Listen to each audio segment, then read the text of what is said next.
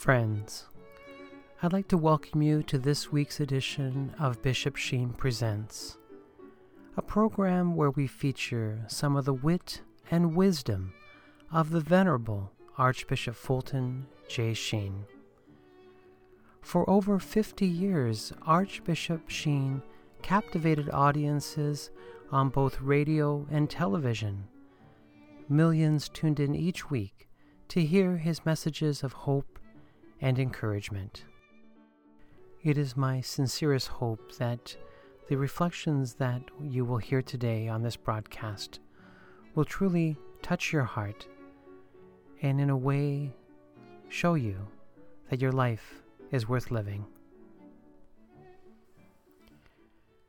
Hello, my good friends, and welcome to another edition of Bishop Sheen Presents. I'm your host, Al Smith, and I want to thank you for joining me for this opportunity to learn our faith together. The year was 1962, and Archbishop Sheen released a book called These Are the Sacraments. And it's still a favorite for many today. There's not enough good books on the sacraments, and again, I was blessed a few years ago to republish that book. Sophia Institute Press, one of the big major publishers in the United States, reproduced a book called Archbishop Sheen's Book of Sacraments, and it contains both the very popular Three to Get Married, a book that Archbishop Sheen penned in 1951, and the book These Are the Sacraments. And so may I recommend that to you, again, this very timely book, because we all need a book on marriage and the sacraments in our home. So again, the book Archbishop Sheen's Book of Sacraments, available through Sophia Institute Press. But I mention that because today's catechism lesson will be on the sacraments. And again, in the 1960s, Archbishop Sheen knew how important it was to not only teach the faith, but leave some resources behind that people will be able to use as teaching tools. And so this 50-part catechism series that we've been sharing here over the last few weeks is that series that everyone needs to have. And so this lesson on the sacraments is very important today, and so we'll share that during the second half of our broadcast. But to begin with, we're going to of course, have a lighter presentation, and I found that Archbishop Sheen's television series, he, of course, tickled our funny bone. He left us with a smile on our face. Of course, there's always a serious side to each one of these presentations, but still, his humor and, of course, his engaging smile and his eyes, again, captivated an audience of 30 million viewers each week. And so today we're going to share his talk. It's titled Morticians of God. And I said morticianers, I should say Morticians of God. And so actually I'm scratching my head thinking, what is Archbishop going to say? But I'll leave it to you. I don't want to give away everything here in my opening comments, but again, he will share, this lively conversation. So may I invite you, as I always do, just to sit back and relax and enjoy one of the greatest communicators of our time, the Venerable Archbishop Fulton J. Sheen, as he shares with us from his television series, Life is Worth Living, a talk entitled Morticians of God. Please enjoy. Not very long ago, my angel and I were walking the streets of New York, and we saw a man changing a tire. And he was using all kinds of very vulgar language, and they arrested him. In the courtroom, the judge said to him, "Would you say that you use the same language as Bishop Sheen uses?" "Yes," he said, "I would, except that I arrange the words a little bit differently." And so we have a rearrangement of the word God. And the subject of this telecast is the Morticians of God. By the Morticians of God, we mean those literary undertakers who say that God is dead and therefore they have to bury him. This is a very popular mood at the present time. Why are they saying it? Well, there are three reasons why they say it.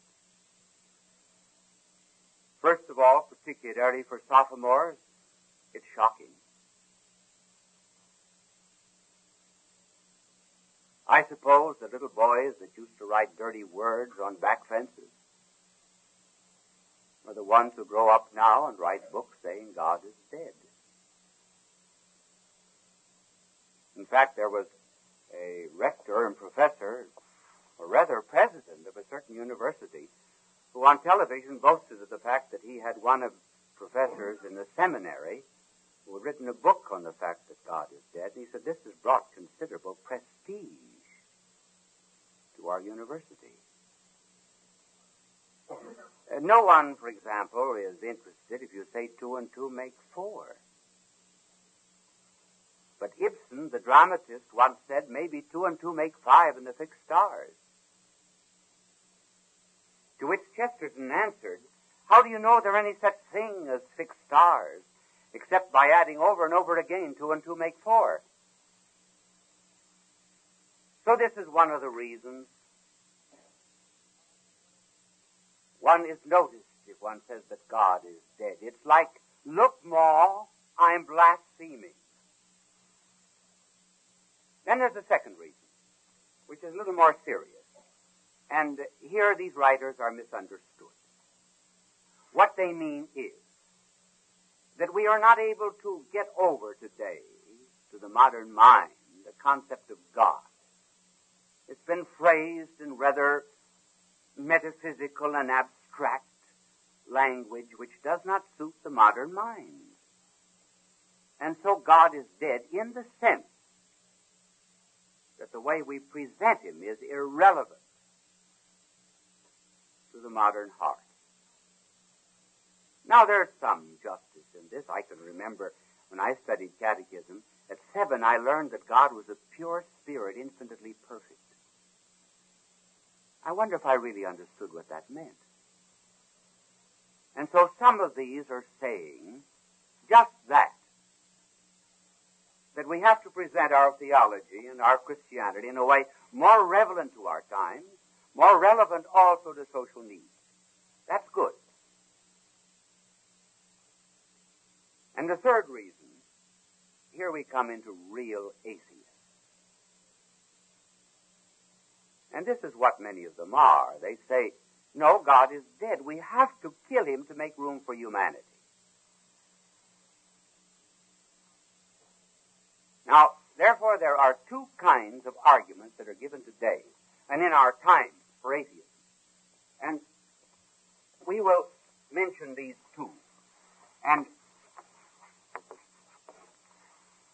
give you the basis of their argumentation. One is the communistic argument for atheism. Communism says that God is dead. Now, the reason communism says it is because it wants to establish a humanity without God. In other words, to build a new human nature. The other kind of atheism, which is to be taken seriously, is existentialism. My angel is going to have a hard time erasing that word. I use words like that occasionally in telecast to make you think I'm learned. If every word I said you understood, you would say, well, he's not so learned. You mean to say he taught in the university for 25 years? I could understand every word he said. So I have to use words like this. The argument of the existentialist is God is dead in order to make room for man. In other words, a kind of man-God. So this is a man-God without God. Now for the argument. The argument of communism is rather simple. Communism argues that man's true nature has been distorted and destroyed by two forces. One religion, the other private property. Religion destroys human nature by making man subservient and dependent upon a superior being. Hence religion. Secondly, private property destroys the nature of God, a man rather, because it makes him dependent upon an employer. If therefore you are to make a new humanity, you must destroy religion and destroy private property. When you do that, man is free. This is the new humanity. That's the argument of communism. Of course, it hasn't worked out very well because in 1917 they destroyed all capitalism, and they said that the only reason there was religion was in order to defend capitalism. It promised the workers pie in the sky. But why is it then when capitalism died in Russia that religion and God did not die? As a matter of fact, they still live very strongly. Now we come to the other argument. The argument of the existentialists. They are concerned not with humanity in general, but with the person, with me. Why do we have to declare God dead? In order to make room for human liberty.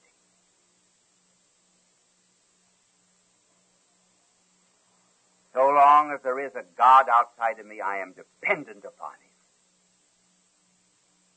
And if I am dependent on him, I am not free. Now, not exactly an existentialist in the strict sense of the term, but the man who started all of this was Nietzsche, German philosopher in the last century, who coined the phrase, which many are repeating today, God is dead. Now, Nietzsche began as a believer. As a matter of fact, at the age of 14, Nietzsche said, I had a vision of the splendor of God.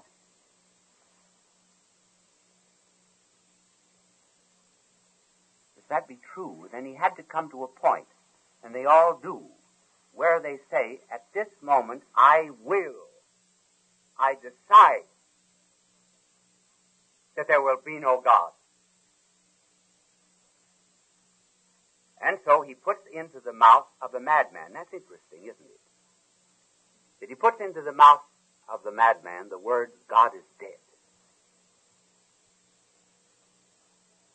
And he said, I am my own law. And Nietzsche, who could play the piano very well,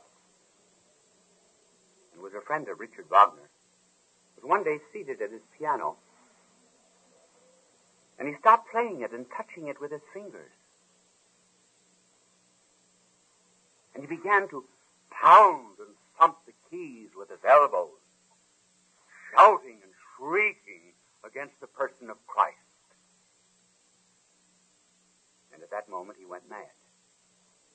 And he who put into the mouth of the madman, God is dead, now ends his life as a madman. Madame de Beauvoir, who has written 3 volumes on her existentialism and atheism, said, at the age of 14, I decided to give up my faith. I willed to have it not, in order to give room to my liberty. And she said, when I said, from this point on, God is dead, I wept. Now her life is almost finished after a common law marriage with another existentialist. And at the end of her 3 volumes, she said, I've been gypped.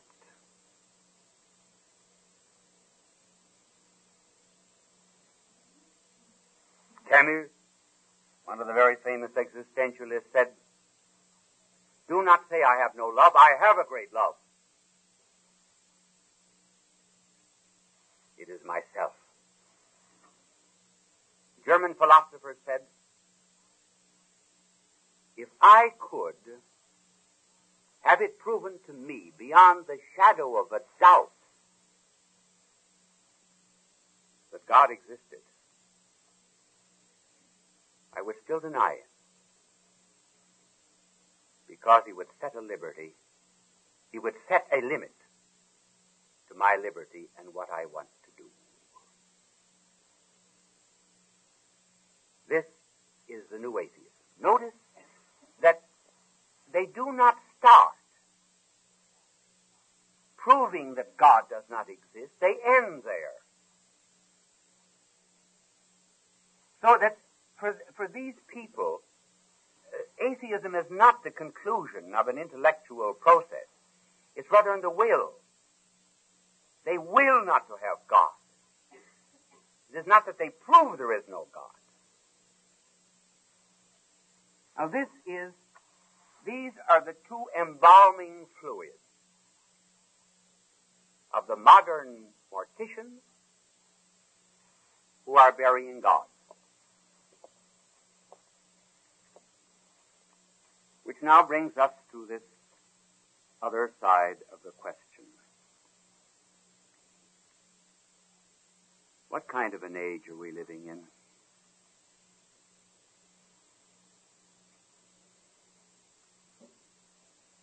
Are we living really in an age of atheism? Well, yes, the verbal atheism is true. We might describe it briefly by saying that we are not living in an age of the presence of God. We are living in an age of the absence of God. Not the presence of God. That's the age that we've lived in for over 1900 years. And so we felt God's presence, not as something outside of me, like the camera is outside of me, but rather we felt the presence of God like the beloved is in the lover. There's absence, but there's a consciousness that I love and I am loved, and that carries us through the day and through trials. What our Lord said, I will come and abide in you, and you in me. And those who still live by that presence of God are at peace. But today we are living in the absence of God. I am sure that my angel was very happy to brush off the board all atheism and these silly arguments. Now we come to the absence of God. How does the absence of God manifest itself today? It manifests itself, first of all, in the meaninglessness of life.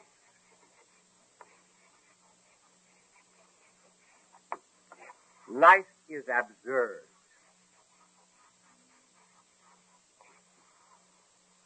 And almost all of the existentialists are saying precisely this. It's without meaning. And so in one of the plays of an existentialist, he has two characters in hell. And this existentialist knew what hell is because he started it. It's inside of him. The French writer said, I believe I am in hell. I am. So in this play, one character says to the other, give me a toothbrush. The other one said, what do you want a toothbrush for? Clean teeth? Is that the purpose of a toothbrush? Then you mean to say that a toothbrush has a purpose? And you mean to say teeth have a purpose, and when you begin talking about purpose, then you can begin talking about goals and destinies of life, and you begin talking about God. So he said there must be something wrong here.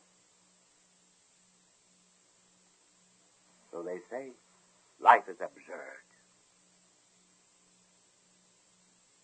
meaning. It has no purpose. And in one of the other plays, a rather novel of an existentialist, there's a factory on one side of the river that takes great big stones, puts them into a gigantic machine, grinds them up into little stones and then into fine powder.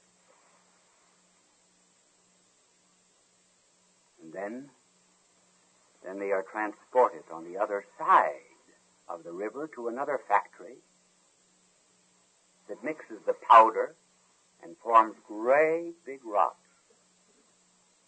And then when they're made into big rocks, then they send them back to the other factory to be ground up into powder, and so the process continues. That's what life is. Succession of days without any meaning and without any purpose and without any goal. And so what are they feeling? They're feeling the absence of God. They cannot escape it. They deny water, but they thirst.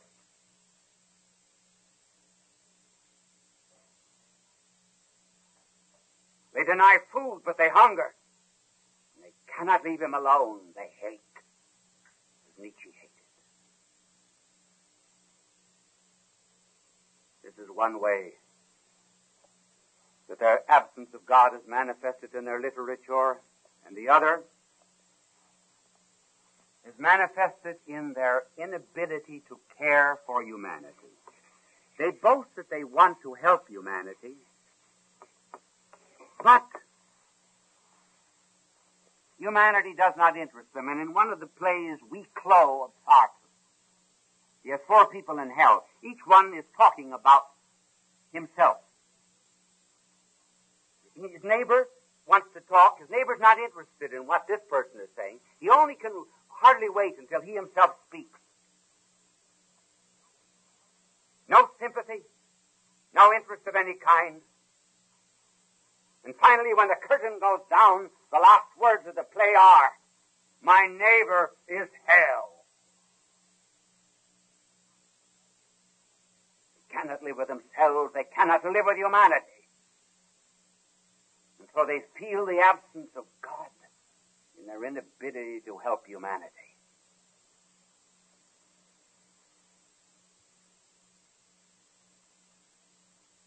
They would like to be saints, but they cannot be saints without God. So, these morticians remind me of a story that was told me by a classmate of mine when we were studying together in Louvain University in Europe. He said that when he was a boy of 7, he and another boy went out into the woods. And they decided to have a little game among themselves as to see who could think up the biggest cuss words. So, he said, they started with darn.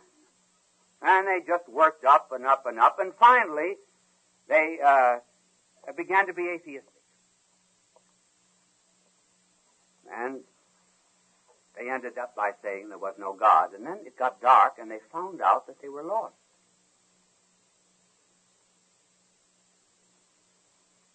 And then they got down on their knees, and they prayed to God to get them out of the woods.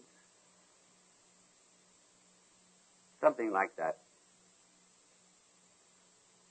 may happen to our modern humanity. In this country where there's affluence, it's easy for these morticians of God to deny God. Why? Because we got so much wealth, so much comfort. We cannot picture ourselves as dependent on anyone else. We need nothing. Our bank account is full. We're overflowing with prosperity. Need God?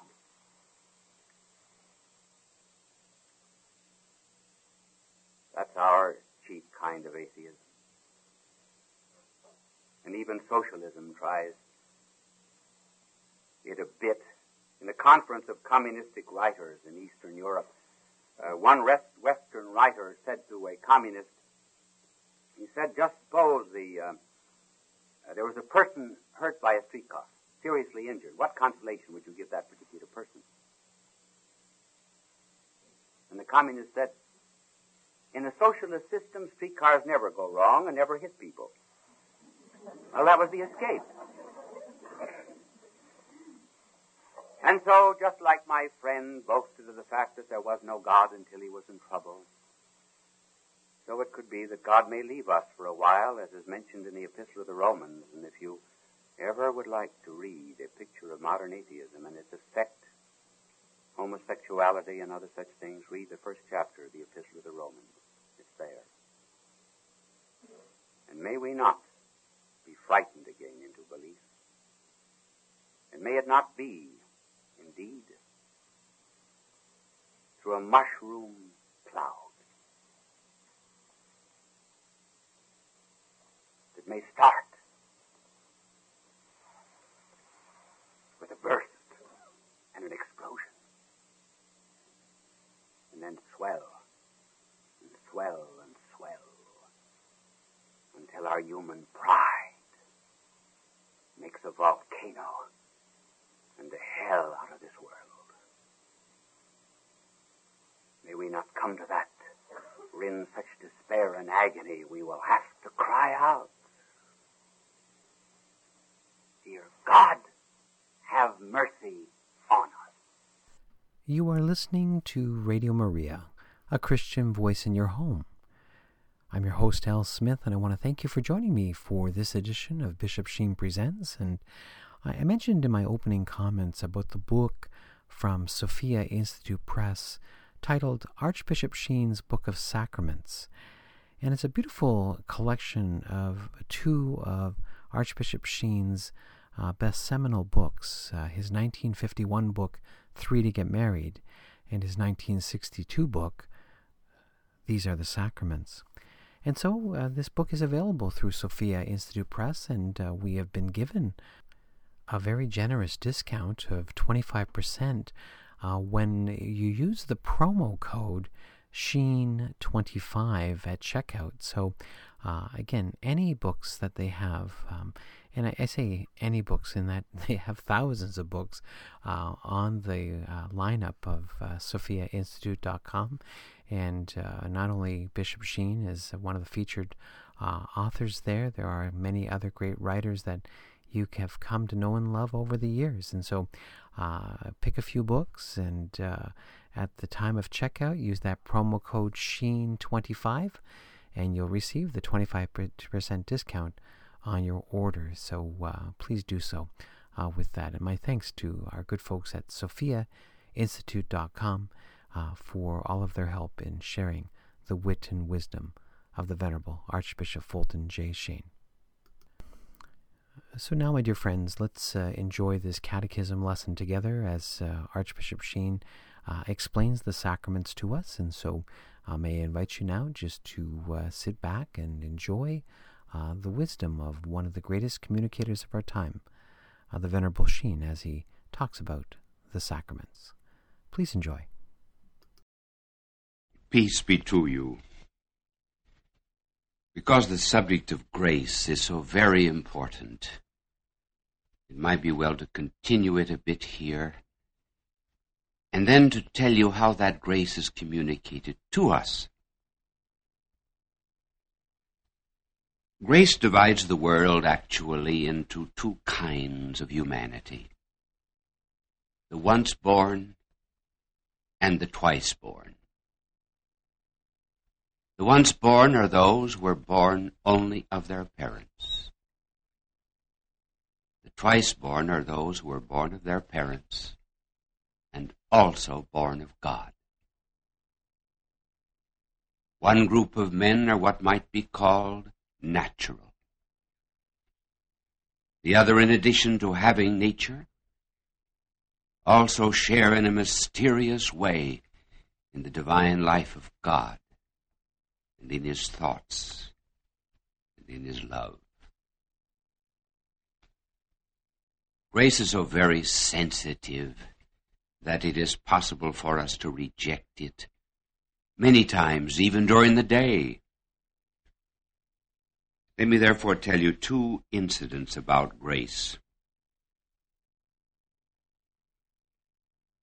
On one occasion, I went down from Belgium to Paris to preach a sermon in a church of Paris on the first Sunday of February. I stayed in a tiny little hotel near the Opera Comique, and in a small side room there was an Englishman playing a piano. I listened to him for a while and then complimented him and invited him to dinner. He said, "I have never eaten with a priest before." And I said, "Well, we are just like anyone else. If you stick me with a pin, I will bleed too." In the course of the dinner, he said, "I have a problem I would like to present to you. I have never met," he said, "in my life, one good man or one good woman." I thanked him for the compliment, and then he went on to tell me that just a year from this coming 12th of February, over at that table there, indicating a table in the corner, he saw a woman trying to break a lump of sugar into a cup of coffee. He went over to her, broke the lump. She then told him how cruel her husband was, and he said, "Come and live with me." He said, "I'm now tired of her. I get tired of them all after about a year.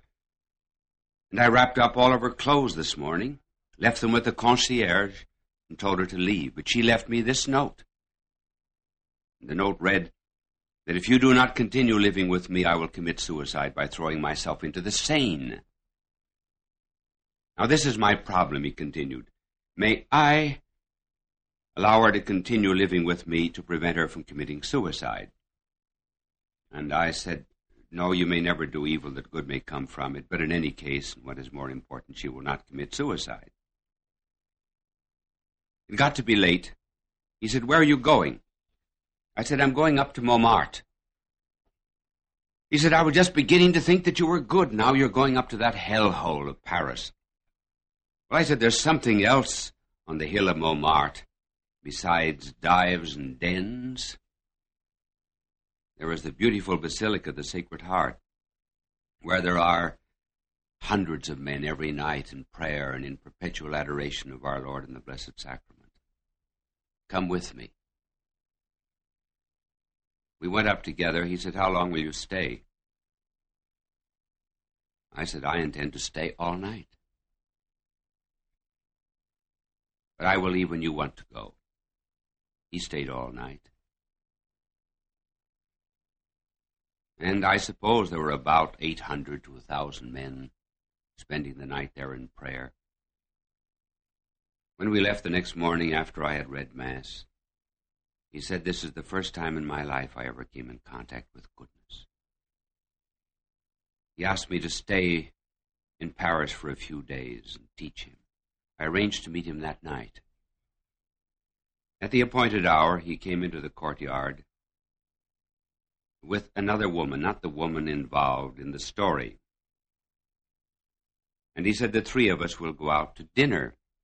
I said, "No, tonight I want to see you." Then I called him aside, and I said, "Now, you received a great grace yesterday. You got the first dim contact with goodness and love and holiness. And tonight you have to make a choice. Either you're going out with this woman, or you're going out with me.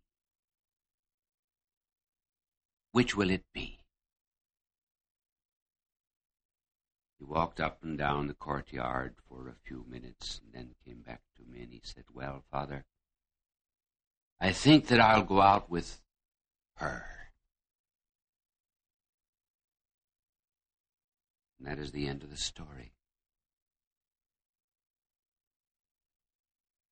Now, these impulses of grace that he received could have developed him into a saint. But it was like the story of our Lord looking over Jerusalem I would, thou wouldst not. Now let us take another incident. I used to do a great deal of parochial work in St. Patrick's Church, Soho Square, London, England. I opened the church door one cold Epiphany morning in the month of January. A limp figure fell in. It was a young woman, about 23, 24 years of age. And I said, "How did you happen to be here?" And she said, "I didn't know where I was, Father." I said, "Oh, Father." "Yes," she said, "I used to be a Catholic. But not anymore." And I said, "But why are you here? You seem to be a little bit intoxicated. What are you running away from?" She said, "From men, each of whom thinks that I love him." And I didn't know that I was here.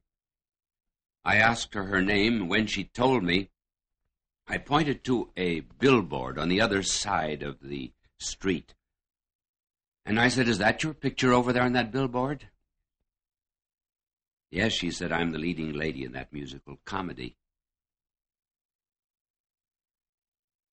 Since she was very cold, I made a cup of coffee for her and told her to come back before matinee. She said, "I will on one condition, that you do not ask me to go to confession." I said, "Very well, I promise you not to ask you to go to confession." She said, "I want you to promise me very faithfully that you will not ask me to go to confession." I said, "I promise you faithfully not to ask you to go to confession." She came back that afternoon before matinee. I said, "We have a beautiful Rembrandt and Van Dyck in this church. Would you like to see them?" As we walked down the middle aisle, I gave her a gentle push into the confessional. I did not ask her to go, but she went to confession. She is now a nun in a convent of perpetual adoration in England.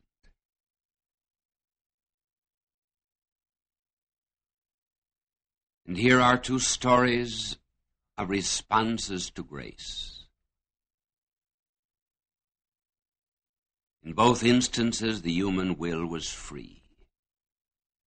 In the one, there was a correspondence. In the other, a rejection.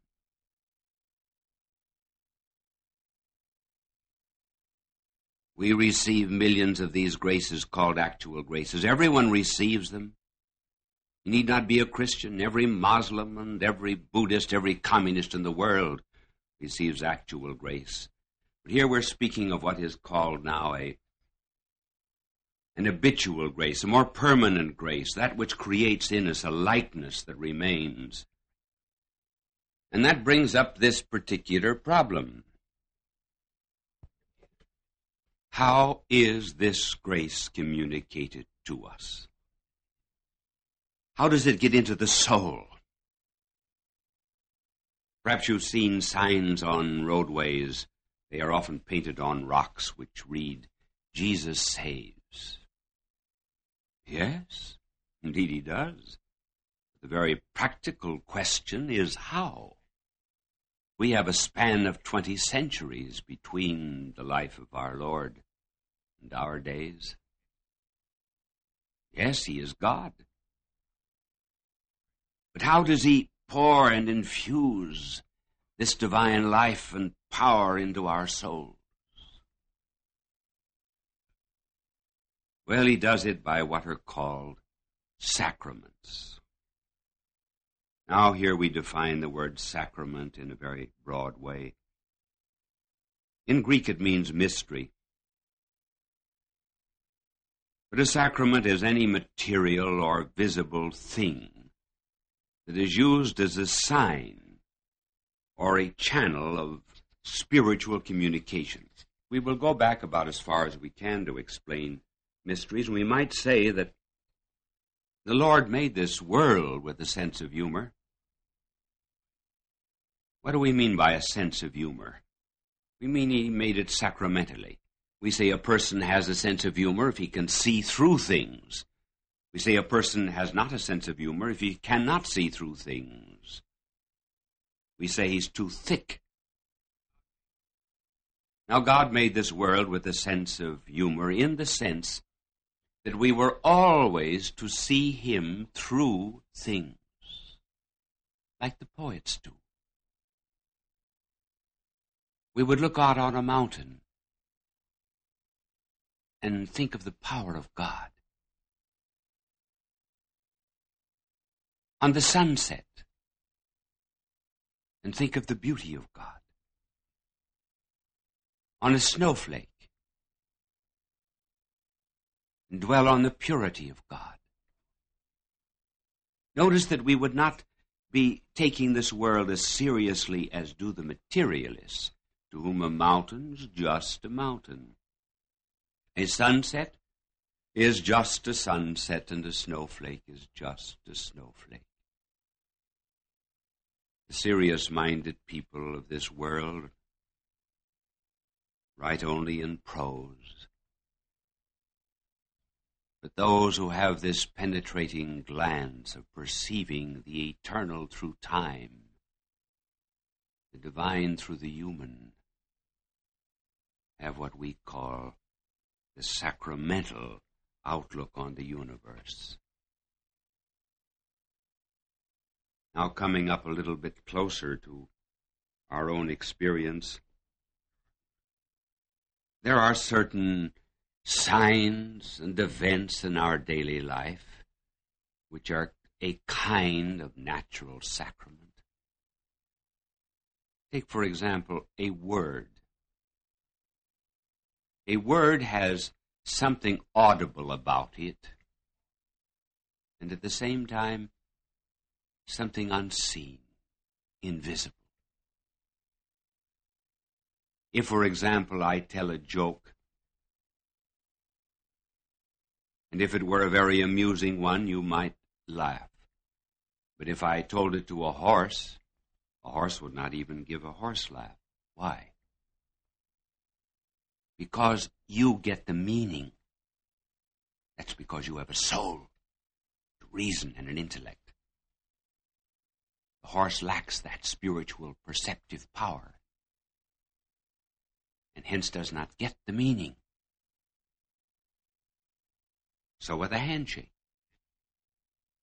Handshake is something visible, material, fleshy. But there's also something spiritual about it, namely the communication of greeting and welcome. Now, if I take my right hand and lay it upon my left, as I am doing at this particular second, this is not a handshake. It has the visible aspect about it, most certainly, namely the clasping of hands, but it lacks that invisible element, which is the communication of personal warmth. A kiss is a kind of sacrament. It is something visible, and at the same time, something invisible, namely the communication of love. This is getting a bit away from the point, but I just cannot resist saying it. Have you noticed how very much our modern architecture is devoid of all decoration? What a contrast to the cathedrals, where there were all material things, even cows, and angels, sometimes little devils peering around corners. The ancient architecture was always using material things as signs of something spiritual. But today our architecture is flat, nothing but steel and glass, almost like a cracker box. Why? Well, because our architects have no spiritual message to convey. The material is just the material, nothing else. Hence no decor, no significance, no meaning, no soul. I wonder if decor and decoration and so forth in architecture has not passed out of the world at the same time politeness has. We certainly are not as polite in this century as we were in another century. And possibly the reason is because we no longer believe that persons have souls. They are just other animals. And hence they are to be treated as means to our ends. But when you believe that in addition to a body there is a soul, then you begin to have great respect and reverence for personality.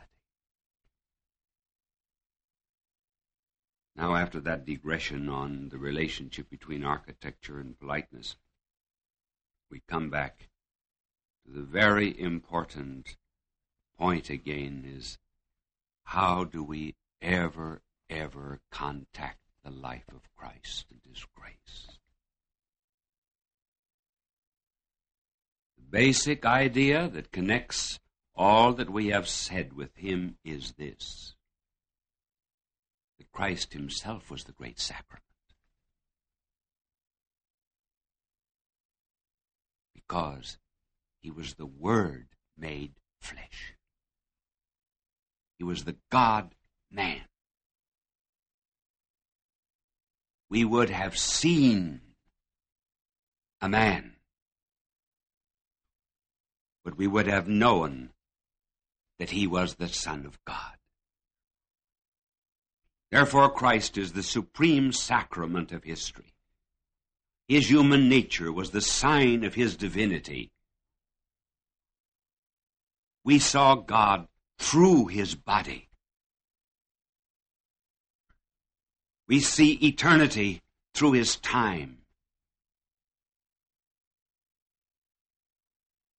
And the loving God in the form of a man who was like to us in all things save sin. Now our blessed Lord took His human nature to heaven. Once He is glorified in heaven, as we said in speaking of the ascension, He is our mediator, our intercessor, our high priest, who can have compassion for us and on us, because He passed through our temptations and our sufferings and our trials. Because He is God as well as man, He is going to pour down upon us from heaven His truth, His power, His grace, His life. And how will He do it? He will not do it through what we might call His bodiness, because that is already glorified in heaven. He will do it through things, and also through human natures. He will use certain things in this world as extensions of His glorified body.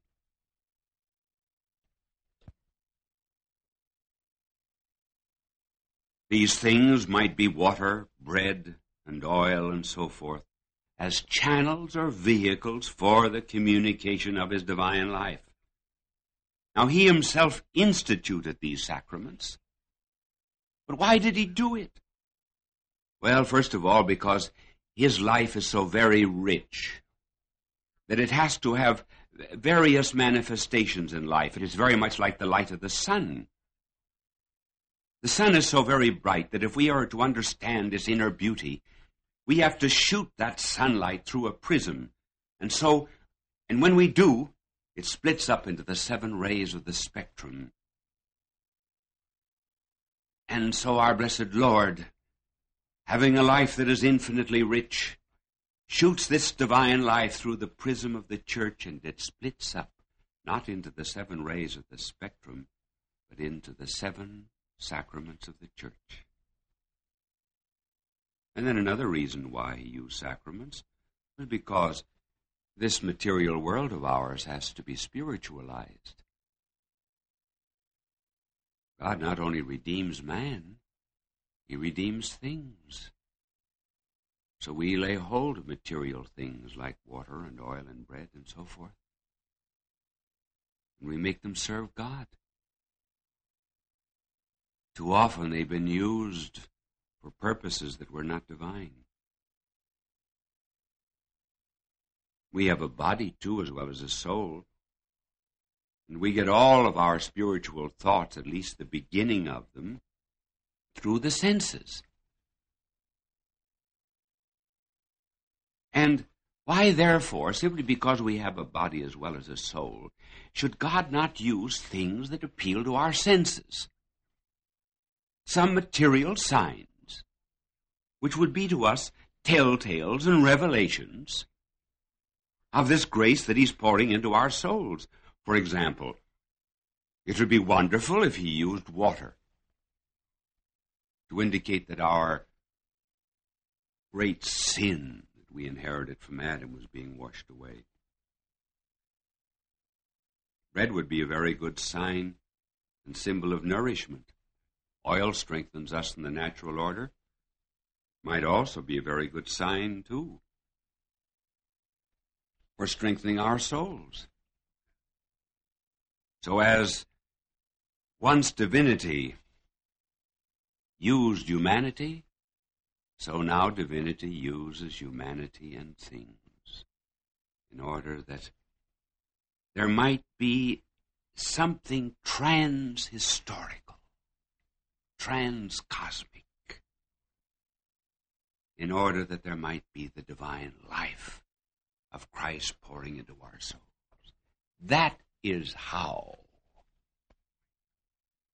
the Christ in heaven contacts us in this day and age. How many sacraments are there? 7. Why 7? Because there are 7 conditions for leading a physical life, and there ought to be 7 conditions for leading a spiritual life.